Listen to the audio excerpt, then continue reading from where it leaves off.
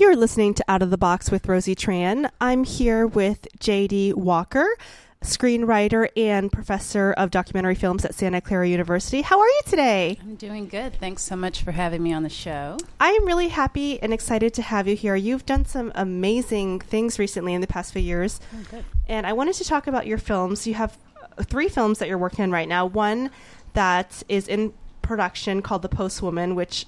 It's in development. It's in development. The story that you've told me about is amazing. I'd love to share that with listeners.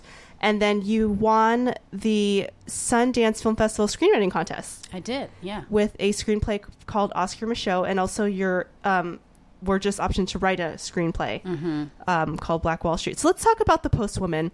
I like this story because it has a transgender kind of, not transgender, but you know, right now it's really, really big in the media, the issue of gay marriage and people coming out, and it's kind of like a heated issue, and your film addresses this. Yeah, it does. I think the topic is timely, not only because it addresses a queer woman of color's experience coming out, particularly as a mother to her husband and to her children, but it also helps to, you know, bring more complex roles and more give more complex roles to African-American actresses. You know, if we look at most of the images of African-American women on screen, they're mostly stereotypical images, and a lot of the roles that I see as a black woman writer and director for black women are really limiting in the sense that, you know, they're either sapphires or they're matriarchs, or, you know, they're not really human. We talked about that a little bit. Well, not us, but it was talked about a little bit last year, or maybe it was 2 years, I'm not sure. But so The Help, you know, was like a big film. And there was a lot of criticism that, hey, here is a film where the actress is getting an Oscar nod for being a black house servant. Right. And then over, I don't know, 50, 60 years ago, Gone with the Wind, you know, it's the same role, you know, with the black servant woman. And then 50, 60 years later in Hollywood, it's like the same thing over and over and over again. Right. It is quite ironic to see, you know, these same images, you know, and black women being rewarded, you know, for playing these images, you know, that most white audiences may be used to us, you know, being. So, you know, a lot of these roles are, you know, I don't want to discredit the role of black women as domestics because, you know, black women... It's historic. Yeah, they've contributed greatly to, you know, our, you know, other generations of, you know, domestics, you know, so black women as, you know, doing domestic work has been very profound, you know, and inspiring. But yet and still, I still believe that, you know, there's room for more roles for African-American women on screen, not just as the house servant or the domestic shucking and jiving. I think Hollywood is kind of behind reality in a way, and it's kind of ironic because you think, you know, people are making movies and films, and a lot of people that make creative work are artistic and forward thinking, yet there's this structure from, you know, the corporatized studio system or the corporatized television system that kind of keeps things a very certain way. And, you know, I talk about this evolution as everything is about 10, 20 years behind. So about 20 years ago, you had, for example, Rosie Perez. And Rosie Perez was always playing the sassy Latina. She was never a person. She was always the sassy Latina. And then about, you know, 10 years after that, you know, Jennifer Lopez finally got the opportunity to play a normal person, right, not just a Latina. Right. And you can see that. I mean, if you look at, you know, some of the movies from the 80s, all the Latina characters are just these sassy Latina, spicy Latina, total stereotype. And it took 10, 20, 30 years for J-Lo to just be a lead. I think a lot has to do with that, with the writers, you know, who are writing the screenplays, you know, and I think that it's very important for African-American writers and, you know, women of color to write their own material, you know, to help humanize us on screen, because nobody's going to do it for us. You know, I think it's our responsibility, you know, to do that. But what do you think about the difficulty of getting, I mean, you've won this amazing screenplay competition, but there's also something to be said about, you know, it's very difficult for women to break in the industry. There's all these initiatives and all these programs, these diversity programs and everything, and that's a great opportunity for women to get in. But you still look in writing rooms on TV shows and other things, and they tend to be 95% or more white, male, middle-aged, a very specific demographic. And Tina Fey writes about this in her book, where she just talks about being a female comedy writer, not even a woman of color, just a woman. Right, yeah. And she talks about, hey, it's impossible. I think Sundance, addressed this too, the problems of, women filmmakers, women directors, just being accepted into film festivals and having their films screened and acknowledged. I think that, for women in general, it's a problem, that we are a minority in this industry. But why do you think that is? I remember being in high school and having amazing women writers in my English class and smarts. But so what is the difference between why do men take it to that professional level and women are still in the minority in this field, when it seems like other areas of the business world and the working world, since women have transitioned mainly into the workforce in the 60s and 70s, we're making major inroads to the point where men are being pushed out. Yet in writing and in media, it's still this overflow of just white males. It is, yeah. And I think people hire who they know, and we know that men have largely dominated the industry. That doesn't mean that women have been on set as production crew, behind the scenes, or even, in front of the camera, writing and directing. But I just read a study that was looking at the academy and looking at the lack of diversity within the academy, and we see that 90%, or at least 98% of the production jobs, are mostly occupied by white males. And even if you're looking at LGBT cinema or LGBT scripted characters on television, GLAAD did another study showing that, most of the characters that we see that are gay on screen are mostly white males. And so, there's something to say for women writers, for LGBT writers, and women of color for stepping up to the plate to help to, shift what we are seeing on screen. I think it's really important. I know as an actress, I get the same audition every week. What are you doing? There's like 3 or 4 roles that I get, and that's it. I will either be a nurse / nail salon worker, or some type of prostitute, hooker, or valedictorian, and it's kind of like. Yeah, exactly. Quite limiting. So somewhat broad, but a little limiting. It just makes me laugh because I've read some scripts, that I've been sent for myself as an Asian woman. And it's kind of like, it's so dehumanizing. It's kind of, like in the 50s, they had the stereotype of the dragon lady Asian, right. The immigrant or whatever.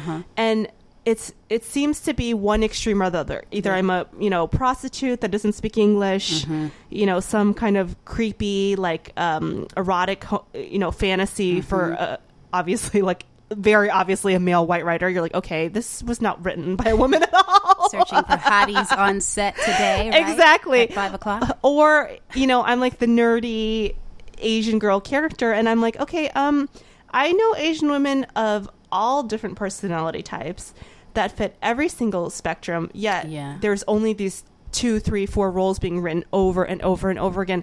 And it's kind of tiring. I'm like, when is this going to be over? Yeah. When can I just be a person? Yeah, I agree. I mean, even searching, as a black woman, I think for women of color, these stereotypes are still ingrained, within, a lot of these writers who are writing these films where they feel like, to have some diversity on set, they can have, one character that, fulfills this stereotype. But I still think that, it's up to us, to expose, these problems in the industry and to raise more awareness about it and to really start writing our own material and directing our own material and giving more opportunities for women of color, as writers. Because I think one of the biggest problems is that we don't have access to a lot of the screenwriting programs, maybe film programs that others may be getting.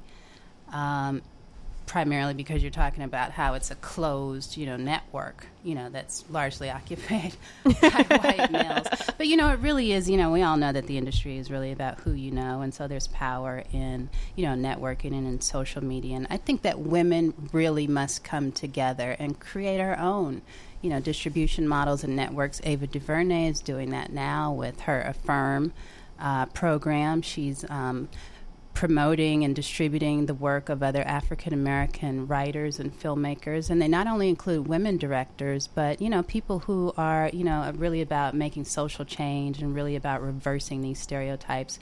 You talk about the devaluation of our images on screen, and so I just think that we should band together as women, right? Yeah, women of color, and produce our own material. That is just powerful. Okay, so let's talk about The Postwoman, and then we'll move on to the other two films.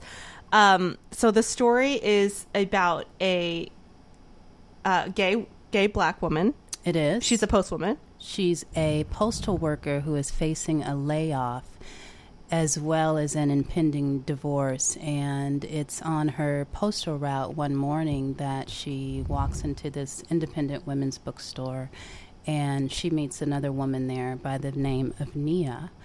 And Nia really introduces her to other books about LGBT parenting because the character is interested in becoming more of herself. And so, she's been hiding her true personality, her true essence. Exactly. So it's a film that it's not just a coming out film, but it really looks at the private journey that mothers take, on their quest to really open up to their children about their sexuality and their partner. And so the film is about how a woman of color addresses these complex issues of, gender oppression, racial oppression, sexism, all at the same time. So it looks at intersectionality from a black woman's perspective. Now, are these characters that you're writing based on people that you know in real life, or is it just you write from pure fantasy? You're like just coming up, with whatever left and right, or is this a story that's familiar to you from people in your personal life? I think it's familiar in the sense that I have a number of lesbian friends who have children. I don't have children myself. But I've always... But you do have an adorable furry son. I do. My baby. He's a 2-year-old lab, and his name is Bailey. That's the only child I have right now. Yeah, he's you're still a mom. Mix. You're still a mommy. I am still a mommy. I'm not a mother of a human, however. Although I would like to be. I think I'd like to adopt down the line, too, as well. But I have friends who have children, and they are in committed relationships with other women, and I always found it intriguing. Also, as a student, I went to Howard University. I graduated there with my PhD in African American literature. So I should be calling you Dr. Walker. You can call me Dr. Walker, but I like Jamie. I use Jamie for film, so that's fine. Actually, I use JD for film. But, I was going to college with students who were my age, who had parents that were gay, and I didn't share their experience or, their reality. And, I always found it intriguing how their parents were able to battle, the going to work every day. Yeah, just to defeat these stereotypes. And here they were, a happy, loving home. They had children. The children were straight. The children were successful. They were defeating all these stereotypes that LGBT women can't parent. Well, I want to talk about that because I grew up having a friend that had two gay fathers. And there's this huge push with certain, maybe not politically conservative, but socially conservative people that say, the kids are going to be messed up. They're going to have all these issues because how are they going to know who's the daddy and mommy and blah, blah, blah, blah. And there's this kind of bar, and it's part of the gay marriage issue because a lot of people are saying, well, if, you let gays get married, then they can adopt. And I think that stems from the belief system that being gay is something that's morally wrong and socially deviant, and that they're teaching these behaviors to their kids and et cetera, et cetera, et cetera. And you're saying you have all these friends who have, are gay or homosexual, and they have kids, and they're fine and healthy and great. Right. So where do you think these stereotypes come from?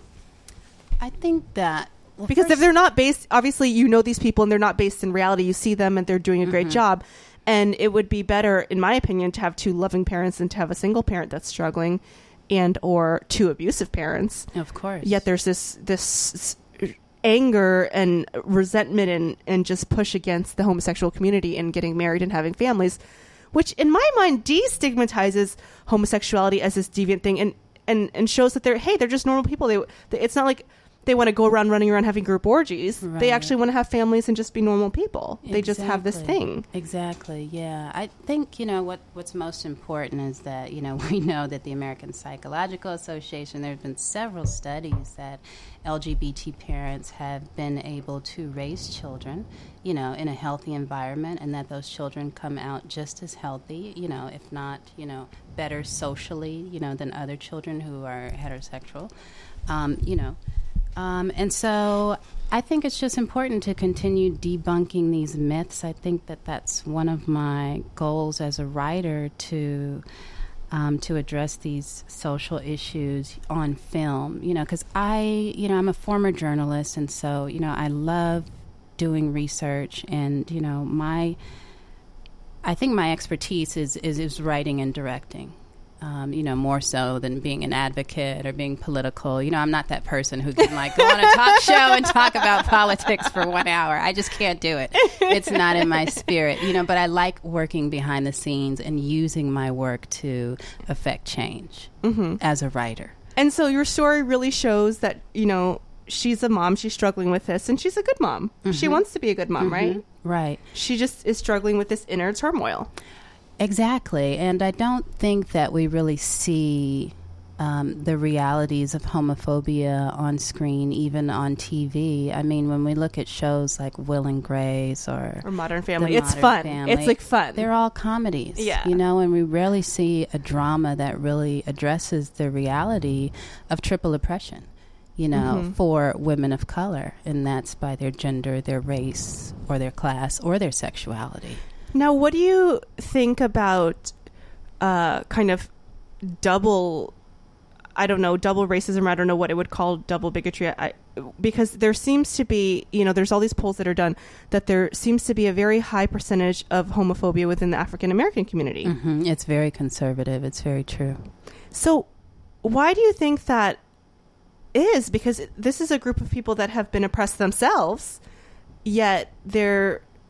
it tends to be anti-gay. That's true. I think that people have a right to believe what they will believe. I was raised in the church. I was raised by two straight parents, but it doesn't mean that I cannot acknowledge a relationship, by two people, who are in love with each other, regardless of their gender, or their class, and everybody is not as open, as we are. I think that the problem is where we're trying to force our beliefs onto other people, whether it's through the church or, just through, any kind of dogmatic religion. I believe personally in, a world in which we can learn to accept each other, and to acknowledge our differences, to celebrate our differences, and to celebrate love and peace and harmony on the planet. It's not my job to judge, what somebody else does, or, how they choose to live their lives. That's not my role, and I don't ever want to tell anyone, what they can do and what they can't do. So, as far as conservatism in the Black church, or the church being very conservative on gay issues, it's very true. There's been a lot of studies on how conservative the Black church has been, on issues toward gay rights. There's a new documentary out right now that's called The New Black, and it looks at homophobia within the Black church, particularly around the Quest for Gay Marriage in Maryland.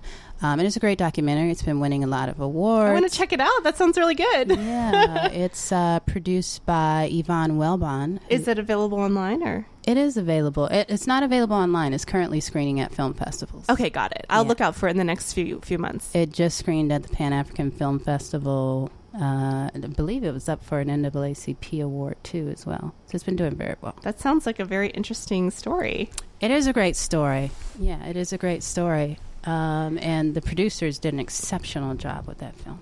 Well, the problem with a lot of these issues, I would like to know personally, as not just as someone who has a podcast or a comedian or to make fun of things or whatever, bring light to them, or an actress or whatever.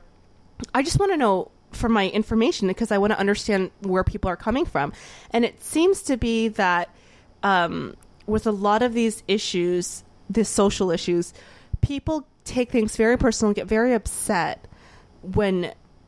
and sometimes they don't even have a reason or an explanation. I know so many people who say, well, that's just wrong. I just think it's wrong. That's just what they believe. That's just what they believe. And I'll say, well, why do you think it's wrong? And they don't have any follow-up. Right. There's just, well, that's wrong.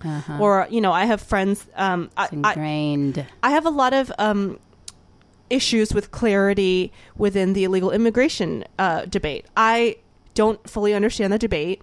My parents came here legally.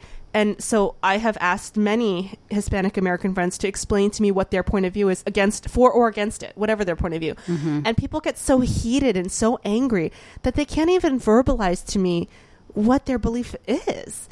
And I spoke with a friend recently, and we were talking about how in this day and age, it's hard for us to even have a dialogue. I just want to have a dialogue. I just want to know what people's opinions are. Intellectual conversation about the issues. Someone was talking to me about how, journalism has changed and, these talk radio shows, everybody's talking on top of each other. Bill O'Reilly's like yelling at you. Shaming each other. Oh, God. I would never want to be a person on that show because, I feel that I'm not really as articulate, verbally, but, if you give me some paper and a pen, I can. You can write it down.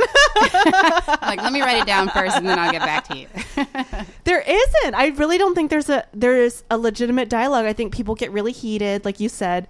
These shows, people are yelling at each other, shaming them, trying to, oh, well, the Republicans are like this, and the Democrats are just idiots, or I get turned off, or the Tea Party people are idiots.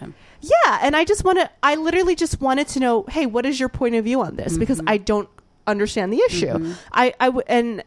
And I have several friends who just got so angry and heated, and I wasn't attacking them. I wasn't even saying anything. I was just saying, hey, what is your viewpoint? I don't understand the issue. And I've done so much research online on certain issues, and I cannot find for some social issues, I can't really find an objective point of view because there's always some slant. There's always some extreme point of view. And I just think that we're lacking that intelligent conversation where people are... I think you have the power as a talk show host to really go deeper with those questions and to ask them, when did they first learn about this? Or how did they first hear about this? What is your upbringing? There'll be a lot of fighting on the podcast. Because we've all had, different upbringings. I mean, I was born and raised in the Bay Area. I'm glad to be, to have been raised in a diverse environment where I was exposed to the arts. The arts did so much for me as a writer and just as a human being, and I think the problem is people are just not exposed to other cultures, to other people who are different from them. And so the images that they are getting, they're bombarded with them from the media, or what they get from other people or from these sick talk shows where they're getting misinformation. So I think it just all depends on where are you getting your information. Are you getting them from these talk shows or are you getting them from the source? From the real people, the real human people who are dealing with these issues on the streets. That is very important. Well, I am excited. What stage of development is the film? The Postwoman is my first feature script, and it did earn honorable mention in the Sundance Table Read My Screenplay contest. You are just all over Sundance.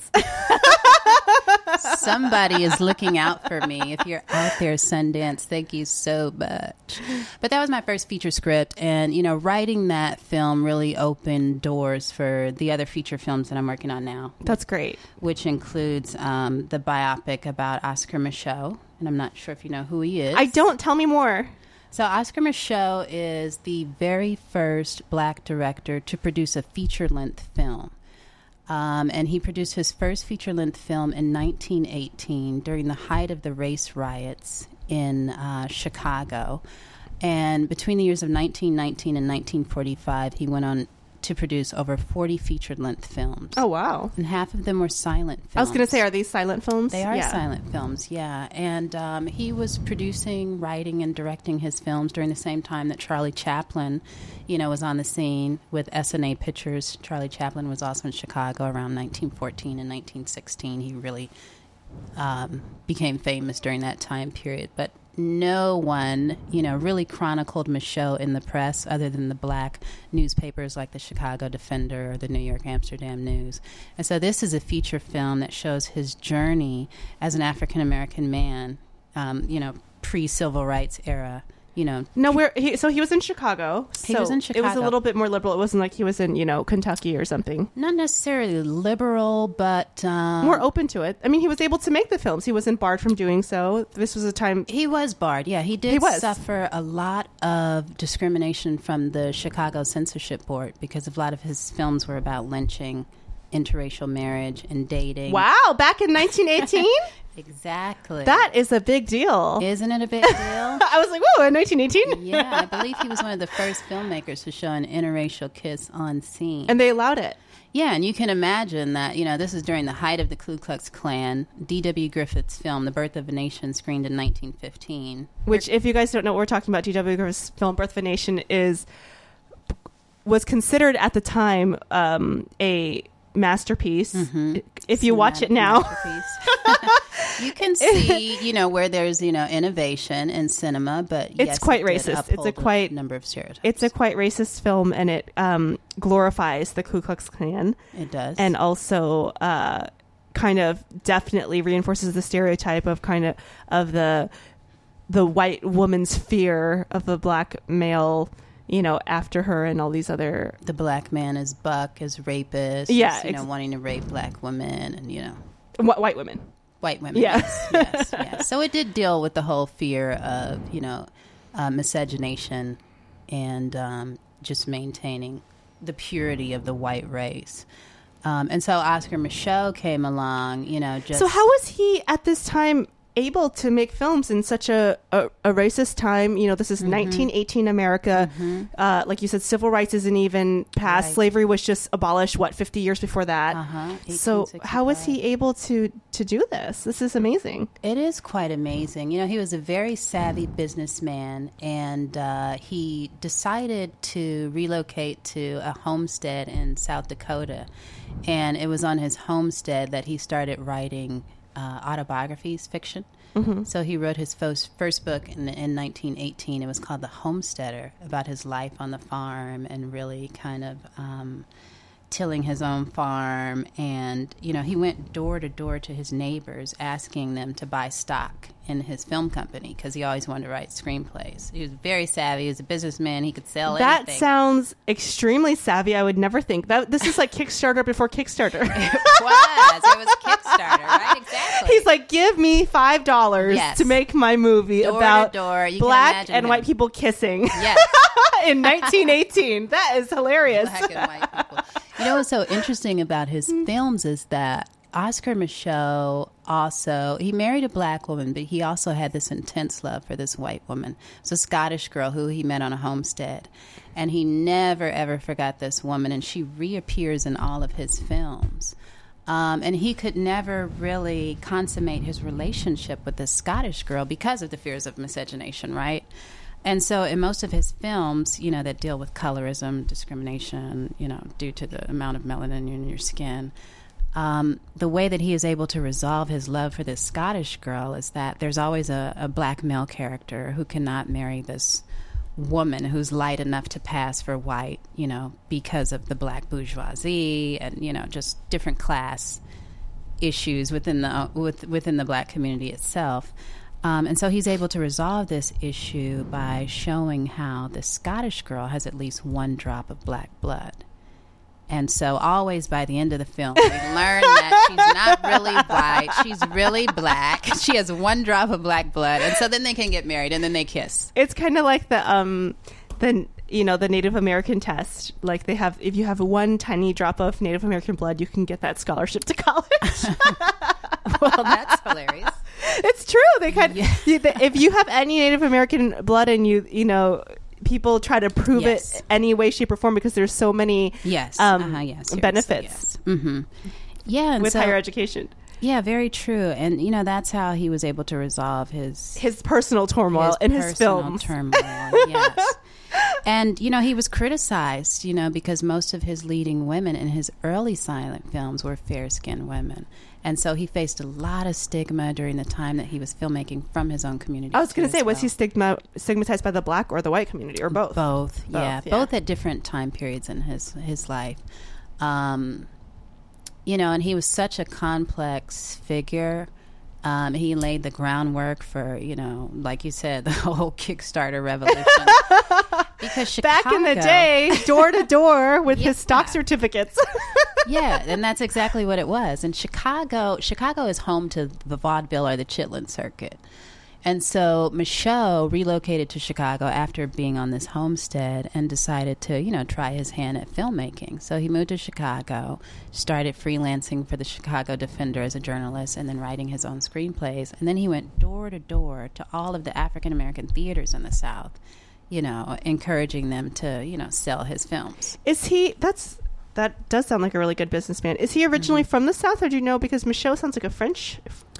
It is. And I know there was a lot of French Creole and French Cajun, mixture. His father was, I can't remember the ethnicity of his father, so, I'm not going to mention that. But his father was a fair-skinned man, and both of them were former slaves from a Kentucky plantation. I'm not sure where, but Michaud and his brothers and sisters, they were born in Metropolis, Illinois.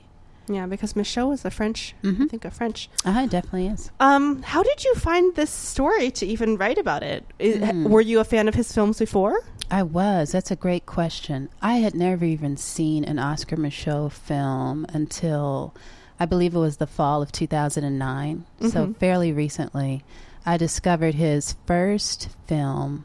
Actually, his second film, it's called Within Our Gates, and it was a film he did in 1919, which was a direct response to D.W. Griffith's Birth of a Nation, really seeking, again, to demystify these stereotypes on screen by, portraying African Americans in leading roles as doctors, policemen, lawyers.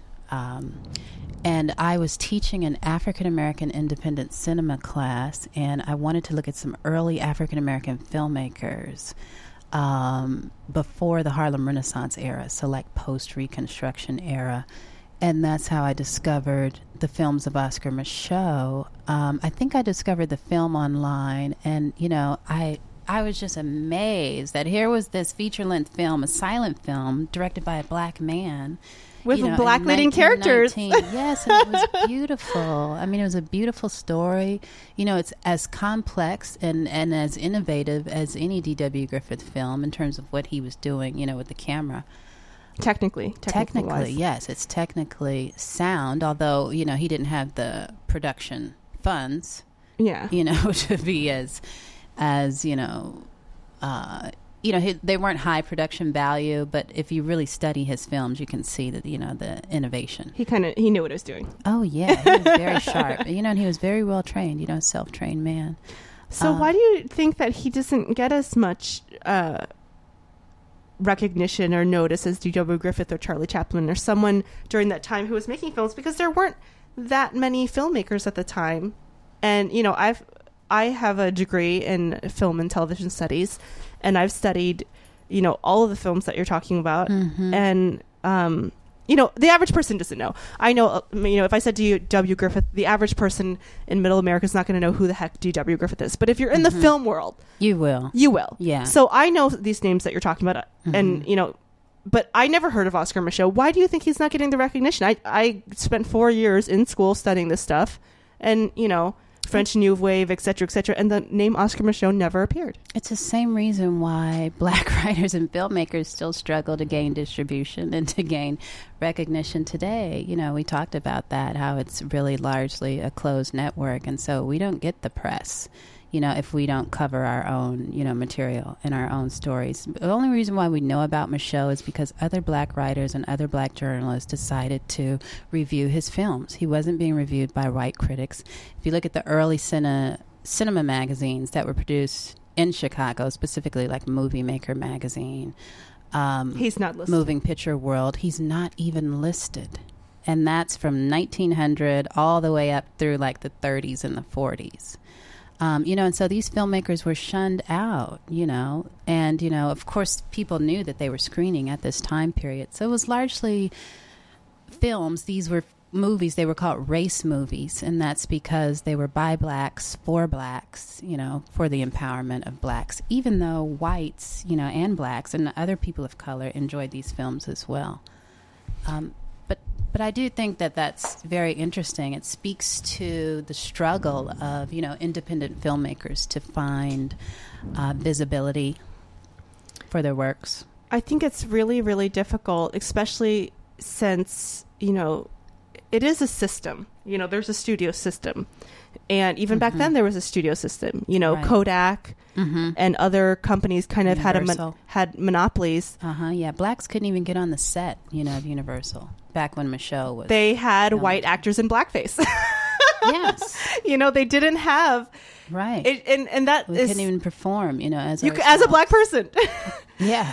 I'm laughing about it, but it's just so silly because why on earth would you hire a white actor to put black makeup on when you could probably, as a business perspective, hire a black actor to be more authentic in the role? It's about control. And actually, you could probably get away with paying the black actor less at the time. So it sounds like a better business plan to hire a black actor to play a black actor instead of put it blackface. That. But, it's about maintaining control, and giving people access, open doors. And when you open doors, people have the potential to come in and possibly take your job. Yeah. And to take over. I laugh at some of the films. Disturbing. There is a lot of blatant racism in some of the early Hollywood films, and I'm not even offended by it. I mean, I saw a film on the Hallmark Channel about 5 years ago. It was an old film. You said you're not offended by it. I'm not, because it's so over the top that it's like I'm sad that it's a part of history, but looking at it from a modern perspective, I can't remember what the film is, and I wish I could remember because I'm going to find the name of it and post it in the... Please post it on your website, I will. Which is... my website, outoftheboxpodcast.com, which will have the podcast listed, and I'll put it in. I'll try to remember, or maybe I'll add an amendment to the podcast later. But I was doing comedy up in Northern California. I was in my hotel room, and so I was getting ready for my show, and I was just killing time, and I had the Hallmark Channel on, and they had this film from, it must have been pre-40s. Okay, I wonder what it was. Was it a musical? It wasn't. And they had, the storyline was, it was a Western, and the storyline was that this gunslinger falls in love with an Asian woman. And the Asian woman was played by a white woman, and they had put really slanty eye makeup on her. Wow. I mean, it's comedic to me, JD, awful. Because it's so awful, right? Yes. And part of the storyline when I turned on the TV, and I'm surprised Hallmark Channel even played this because it was so offensive. They were in the, so she was Chinese, and he had brought her to a restaurant in the small, it was like a Wild West town, and they brought her spaghetti. And she choked on the spaghetti. Her character choked on the spaghetti because she didn't know how to chew noodles.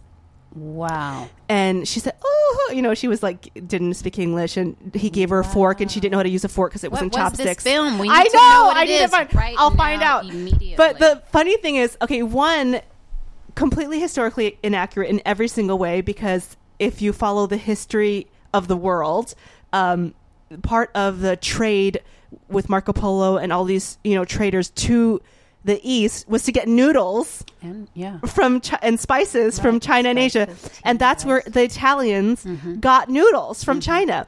So they have this Chinese character, and she's choking on spaghetti noodles because she doesn't know how to eat. And also, when did being Asian mean you don't know how to chew? Yeah, very sad. So it's like, I'm not even offended by these things because the racism is so like blatantly ridiculous. I think you are offended. I don't know if that's the right term. I think you're deeply offended and you're deeply disturbed by it. But we just were so bombarded with it. We had to pick and choose what we allowed to receive. Am I going to receive that today? No, I didn't just see that. At least for me, that's what I have to do. You can't, take in all this information because, if you do, you would just believe that you're worthless, you're useless, you've made no contributions to society. What I thought was that the filmmakers were worthless. They were making a contribution to society, and they didn't know. Who is this writer? And they didn't know anything about Asian women because they had, should have wrote the station. I should have. They had some actress with like this thick, slanty-eyed makeup, and it was, and they had that. They have, in Breakfast at Tiffany's, they have, the Chinese character with the buck teeth, and right. So it's just anything pre, I would say 1950 or 1960.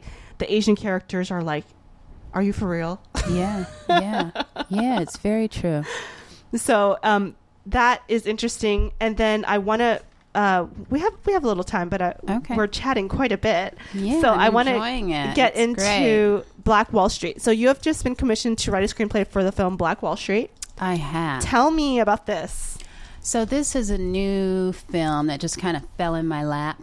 There's a website, I'm not sure if you know of it. It's called stage32.com. I don't. Tell me. So it's a fairly new website. I don't even know how old it is. Maybe 3 to 5 years old.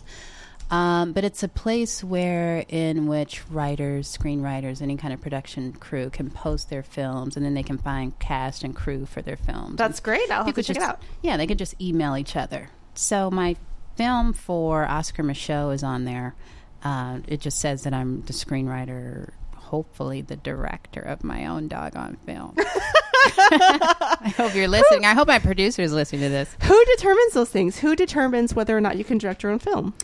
It's just up to, I think, the producer and the director. I think, if you are a director and if that's what you want to do, if you want to direct your own film, then you make a case and say, I want to direct it. But of course, if it's going to be studio finance, maybe it's up to the financing. So it depends on the money. The money dictates it. It does. Money often dictates it, but it doesn't mean that, you can't direct your first feature film. Mm-hmm. And I'm pushing to direct my own doggone film. And I see with the passionate look in your eyes that you're going to get it. Because it's my project. You know what I mean? It's like the most... I think I'm more passionate about the Oscar Michaud film than I am about the other films. Yeah. I am. I'm passionate about both of them. But, this is something that I'm really, really, drawn to this story. Because after The Postwoman, I've really taken some time to really study screenwriting, as a profession, and to really look more about the story and, creating believable characters. I've just done more research. And, I've grown. I'm still growing as a screenwriter, and I'm still, trying to devour as many screenplays as I can. So I could see, the growth in my own writing. Mm-hmm. And I really see it more in the feature film about Black Wall Street. So I was trying to tell you that the name of that film is actually called 1921. Mm-hmm. And it looks at the bombing of an all-Negro town in 1921 in Tulsa, Oklahoma. Now, a lot of people may know of this story, but it was a all-Negro town that was bombed by rioters who were in downtown Tulsa after a Negro boy by the name of Dick Rollin was accused of raping a white woman. And, this boy was held in the Tulsa County Jail, and the black community from Tulsa came down to defend them. And when they came down to defend him at the Tulsa County Jailhouse, a riot ensued. And the mostly white rioters from Tulsa descended on this all-Negro town, and they torched it. They poured gasoline on the churches, the Negro schools, all the black villages, and they set the town on fire. And subsequently, the Tulsa government or the police department, they called in authorities, and the town was also bombed from the sky.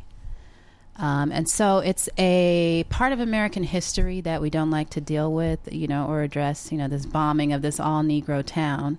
It's amazing that a lot of us don't really know about the atrocity that happened in Tulsa, Oklahoma in 1921. So why is it called Black Wall Street? Why is that the pending name?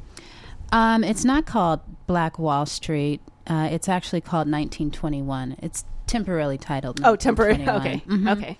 Yeah, but it's been very intriguing to go in and do all this research on Tulsa, which was formerly called Tallahassee. It was a town that was formerly occupied by Native American Indians. But, of course, after President Andrew Jackson signed the Indian Removal Act in 1830, thousands of, Native American Indians, Cherokee, and Creeks were slaughtered in this town called Tallahassee, which means small town. And white settlers moved in and took over the town because they discovered oil there, and so it does have a complex history. African Americans who had migrated north from the south seeking better opportunities set up in Tulsa, Oklahoma, in a small town called Greenwood. And that was home to Black Wall Street. And it was primarily called Black Wall Street because Jim Crow laws were still prevalent in southern Tulsa, in downtown Tulsa. And so, their access was restricted. There were still lynchings that were rampant. And so they just decided to set up their own community where they would support their own businesses. They would keep the dollars circulating within their own communities. So they built their own churches, their own schools, their own pool halls, confectionaries, salons. It was this whole, thriving neighborhood, well-to-do, upper to middle-class neighborhood. And that was threatening to a lot of World War I veterans who were returning home after the war and they didn't have jobs, and they go up to Greenwood and they see this thriving Negro town, and they're unemployed. And so that incited a lot of fear and animosity and anger and jealousy. That is very interesting. What strikes me, now back to what you originally said, I didn't want to interrupt you, but you're talking about the Indian Exclusion Act. Mm-hmm. And what you described, this is so sad, sounds a lot like what's going on right now in the Middle East. Because you said, they found oil, and the Native Americans were slaughtered, and white families moved in. And it sounds like we're kind of repeating history, because right now we're, bombing the heck out of Afghanistan and other places that happen to be extremely resource rich. Right. And then putting American contractors in. Oh, yeah, that's very profound. So when you said that, I just speaking truth right now. I just thought of that, and I think that's why it's really, really important for us to study history, because we're making a lot of the same mistakes, and I think it's up to us as a human consciousness to raise our awareness level and say, hey, we are evolving, we're growing, we don't have to make these same mistakes over and over and over again. Because when things happen in the moment, people always say, well, we couldn't foresee the future, we didn't know all the damage we were going to do because of, XYZ. Yeah, we do know the damage because we did it 50, 100 years ago. Right, exactly. Exactly. I think that's why we need to vote. And also, I think that it's important to continue to raise awareness about these issues, that are happening all over the world, in the Middle East, and other parts of the world, and to ensure that we vote so that we can get people into Congress who will, advocate on behalf of, all human beings, and so that we can have, a planet in which, love rules the planet, fairness and equality and tolerance. I think that that's important. I just don't understand the constant obsession with exploiting natural resources and exploiting people instead of finding a sustainable way of living. And I don't think it's a progressive or liberal agenda. It's a human agenda. Look, we can't just we're on one planet. This is what I don't get about these selfish ideologies. Right. It's like, look, dum-dum, we all live on the same planet. We can't escape. Maybe. And we're all affected by it. We're all affected by it. Maybe this area affects us. Maybe in 10, 20, 30, 300 years, we'll be able to live on Mars. But right now, everyone's trapped on this rock we call Earth. And everything that you do on the rock. And everything you do affects other people. So when people are, poisoning food supplies with genetically modified food, when people are doing all sorts of things, it's like, look, dum-dum, you live here too. Like, why are you polluting the air, et cetera, when you have to live here? Not just me. You have to live here. We haven't established, individual biosphere domes around us. No, you know, we individual share resources. domes. We share the water. You know, we share the air. You know, we share the planet. So that is very interesting. Yes. Can I give you the website? Yes. Film? Tell me everything so I can share with my listeners. Sure. So the 1921 film about the bombing of Black Wall Street, you can find out more about that. It's on Black Wall Street. I believe it's movie.com. blackwallstreetmovie.com. Do you guys have a Kickstarter for raising money, or are you guys self-producing? Not for that one. I believe it's going to be studio produced. You know, but as far as I know right now, we're just at the script stage. So I'm only on Act 2 in that one. So wish me luck. I have to get through Act 2, and then we'll come back and maybe do some more shows. But it's been announced that I'm one of the co-writers on this film with another amazing writer and artist. His name is Funk Face, and he's the original story creator. I'm just helping him to write the screenplay. Okay, and then Oscar Michaud? Sure. So the Oscar Michaud feature film, you can find out more about that on our website. It's www.oscarmichaudmovie.com. You got to spell Michaud. You got to spell Michaud for us. You got to spell it. So it's Oscar and it's Michaud, and that's MICHEAUX.com. And I have to tell you something. Yes. So the same producer, Presnell Holmes, who produced Malcolm X, Spike Lee's Malcolm X in 1992, he's going to be producing the Oscar Michaud feature film with my co-producer, Monica Cooper. And they've produced a number of feature films, including the last film that was out. And, you know, it escapes me right now. But they've done a number of films by Spike Lee, Thin Line Between Love and Hate. They've done a number of films together. I am very excited for you. And the Postwoman is almost done and ready, or developmental? It is. The script is finished, and we've successfully raised Kickstarter funds for our feature film. We've been chronicled in IndieWire, After Ellen, the Huffington Post. Our website for that film is www.thepostwomanmovie.com. And you guys are on Twitter for updates? We're also on Twitter. I use that Twitter for absolutely everything. So I noticed.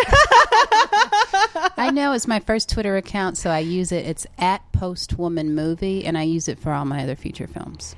And you guys, please support independent films. True independent films. And if you're a writer, get out there and get your stuff on paper, because we need diverse and interesting and unique writers. Thank you so much for being on the podcast. Well put. Thank you so much. I haven't done a podcast in a long time, so thanks for putting up with me. Well, we were very happy to have you guys. Please go on outoftheboxpodcast.com and click on the donate button. We're now accepting Litecoins and Bitcoins for all of you techie nerds out there in the Bitcoin world. And I need comments and subscribers on iTunes and Stitcher, so please leave a positive comment, and I will be sure to send you a goodie if you @ me on Twitter @FunnyRosie. Have a wonderful day, and thank you for being part of Out of the Box today.